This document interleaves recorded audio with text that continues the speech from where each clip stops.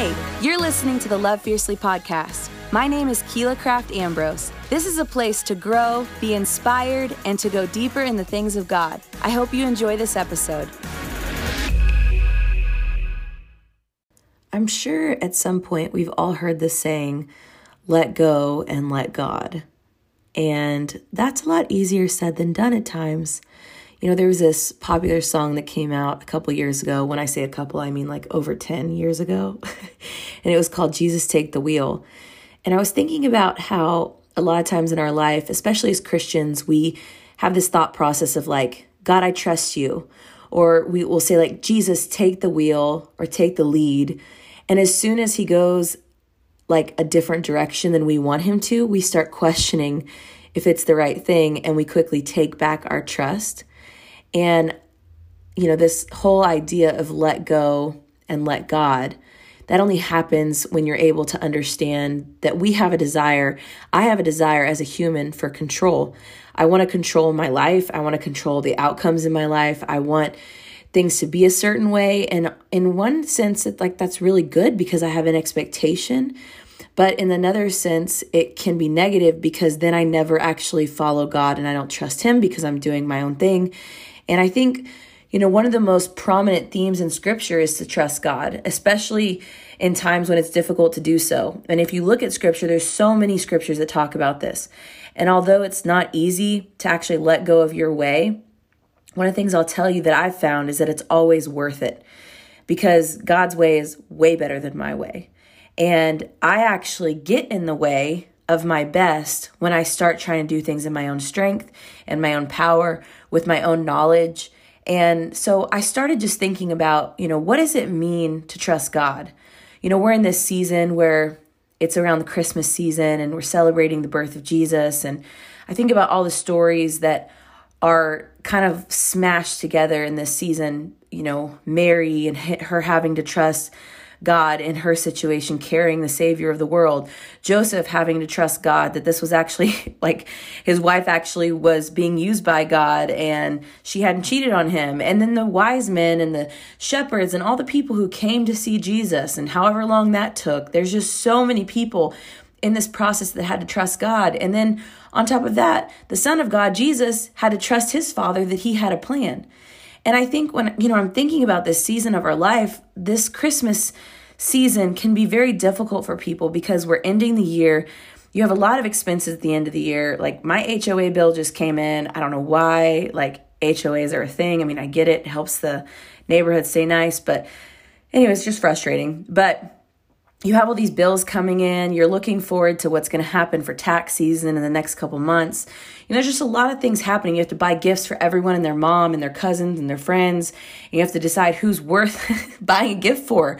Honestly, like what's worth your money. And I think, you know, I'm thinking just about like, okay, so in this season for me, instead of getting frustrated, like instead of getting stressed out, like, what does it mean in my life to let go and let God? What does it mean to trust God? And I think that trusting God is simply just believing that he loves you and knowing that he's good and then he has the power to help you and he wants to help you.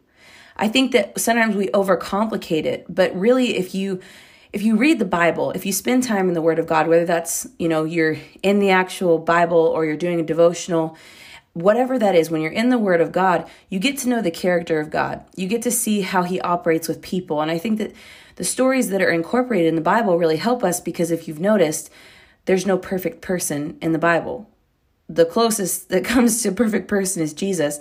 And he's obviously the Son of God, so that's a little bit different. But we see all these stories in the Bible for our reference to help us to understand how to operate with God. And you see people that struggle with their faith. You see people that struggle with trusting God. You see people that are dealt with really hard situations and have to decide, am I gonna follow God in this? And I think that we overcomplicate trusting God, but really it just means to believe ultimately that God loves you and he wants the best for you. And it's kind of funny to me that Christians are referred to as believers. Like if you think about that, like a lot of times people say, are you a believer? But many times we're like unbelieving believers. Like we trust our friends. Sometimes we trust the bank. You know, we trust in the stock market, or we trust in the government more than we trust in God and his word. And a lot of times we're trusting in ourselves over God because we think that we can handle it. I'll get into that in a second. But basically, we're called these believers, but yet we're not living a life of belief. We're not living a life that actually puts our trust into action, which is faith. Faith is the active form of trust because you're actually taking action. That doesn't mean that you're taking control. That means you're taking action on your trust. And in John 15:5, Jesus actually says that apart from him, we can do nothing, that we need to lean on him for help with everything in our life.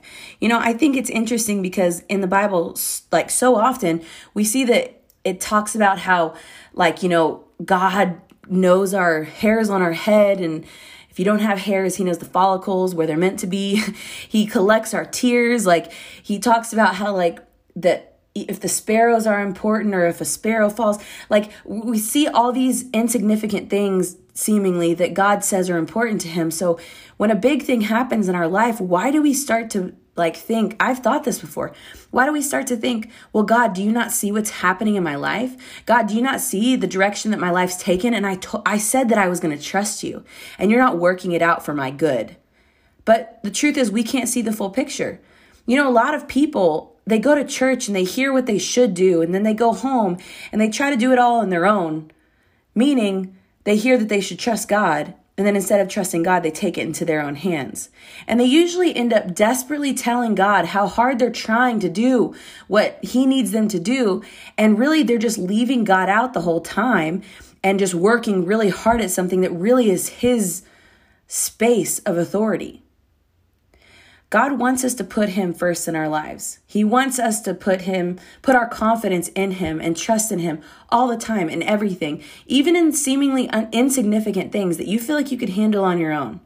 When you involve God, the greatest thing that you could ever do is realize that where you're weak, it says his power is made perfect in your weakness. So where you don't feel like you're smart enough, strong enough, rich enough, whatever you think that would disqualify you, God fills those gaps. And sometimes we actually take God out of the picture and we take control of it on our own. And like I was saying earlier, I have this habit, I have this thing that I do where I trust in myself because I've formed this thought process throughout the years through getting hurt or people like me figuring out I can't trust friends or people that have been in my life. I figure out I can't trust them. And somehow I think to myself, if I want it done right, if I want it to happen the way it's supposed to happen, I've got to do it myself. I've got to make it happen on my own. And it's just an interesting thing because I have this mindset, but yet I understand sometimes why I have that with people. And obviously I need to work on that between me and God. But then somehow I trickle it over into my relationship with God, unknowingly, because I think, well, I got to take care of me. And in the Bible, in Proverbs 3:5, it says, trust in the Lord with all your heart and do not lean on your own understanding. This scripture shows me that we can trust God with a part of our heart, with pieces of our heart, with things that we're comfortable with. But like I said earlier, when we say Jesus take the wheel and he takes the turn that we didn't expect, somehow we retrieve our trust and we're like, oh, well, I want to trust you if you go right, but you're going left and I can't trust you if you go left. Trust is not a conditional thing. Whenever we realize that God is not only worth trusting in, but he wants better for you than you even want for yourself. In our own understanding, when we lean on our own understanding, what you don't realize is you're limiting your life. You're limiting your possibility. You're limiting your blessing. You're limiting God's anointing and favor on your life because you're only going to be able to get an outcome that you can get on your own. You're not going to be able to get the outcome that God has for you because you're not God. So when we have this understanding that we can go beyond what we just want and what we feel. So a lot of times what happens, we're like, well, God, I want this to happen. I can't tell you how many times I've talked to girls and they're like, I want to be with this guy, but they know it's not the right thing. But they keep pushing it and they try to somehow fit it in the will of God. And they're like, God, I trust you with this. But if you trusted God with it, you would be willing to give it up if you knew you needed to. And when you hold on to something so tight because you just feel it or you think, you're actually disabling God to help you. You're taking his power out of this. And if you're actually able to reflect on the word of God and what the word says and what God says about it, the fact is that you have the Holy Spirit with you. And a lot of times we can ignore the Holy Spirit. We have these warnings, like, I think about when I was younger, there would be these movies where people would be like driving spaceships or planes, and they would start to go at a bad altitude or something would happen with the plane. And there would be this sign that would flash, and sometimes even a voice that would go, warning, warning, warning. And sometimes that happens in our life with the Holy Spirit. And we're like, shut up, Holy Spirit. Like, this is what I want. Do you not see how cute this person is? Do you not see how much I like them? But that doesn't matter when it comes to like God's best for you. It's either you're going to trust God with your life. You're going to trust him with your finances. You're going to trust him with your relationships. You're going to trust him with your job. You're going to trust him with your kids, or you're not. There's not like any middle ground with this.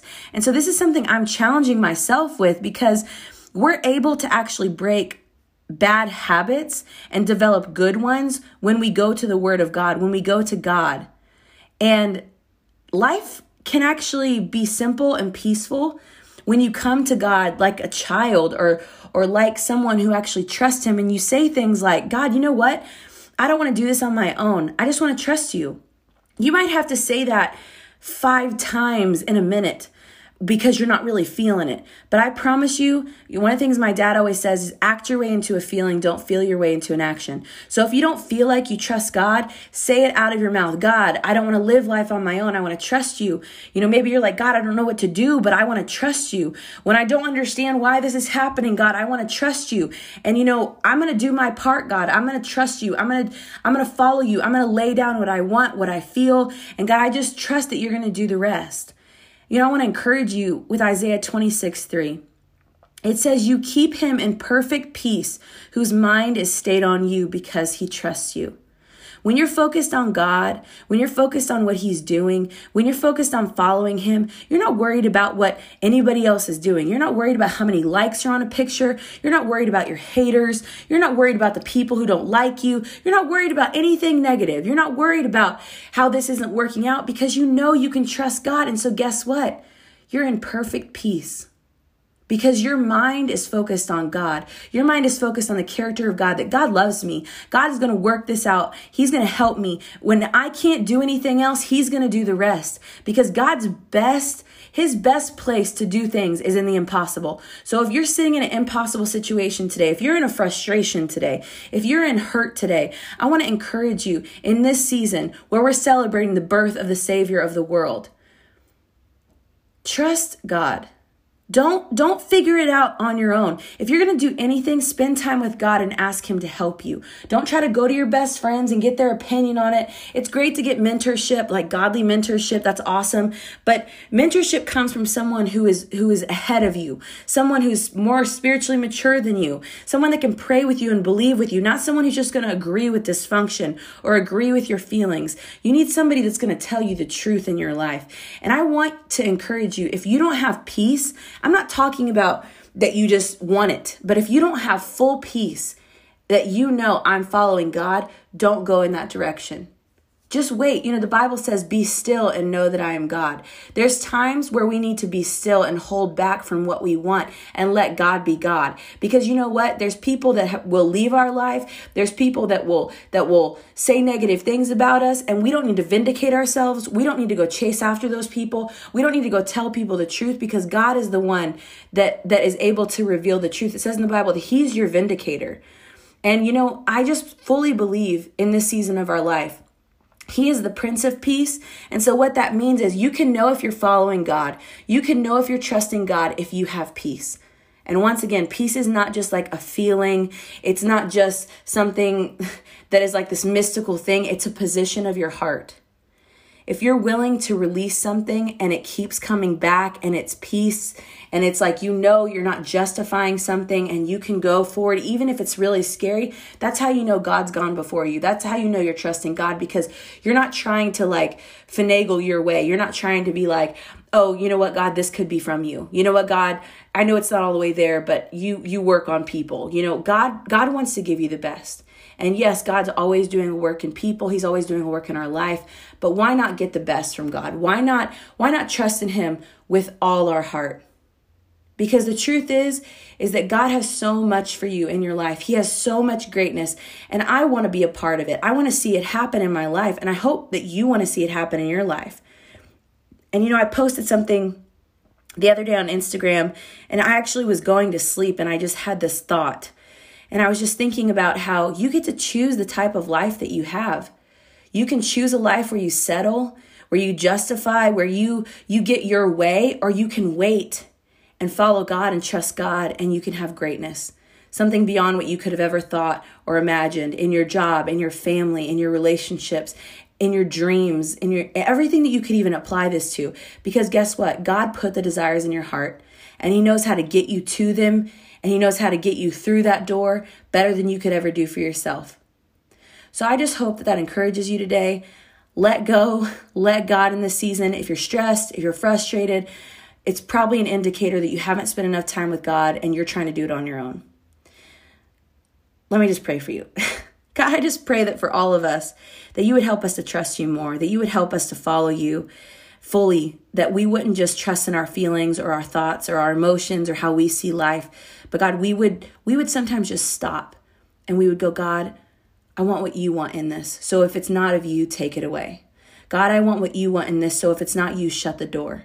And God, that we would trust you when you go left and we want you to go right. That we wouldn't just say, Jesus, take the wheel. And then when you don't do what we want, we take back our trust. But God, I pray that our trust would actually lead into faith, which is the action part of our trust. That we would begin to live and act like we really do believe that you're God, that you're bigger and stronger and greater than any problem we face, than any pain we could encounter, than any sickness that would come near us, God. So we just trust you today like never before, and we ask that you help us when we are weak in this scenario. In Jesus' name, amen.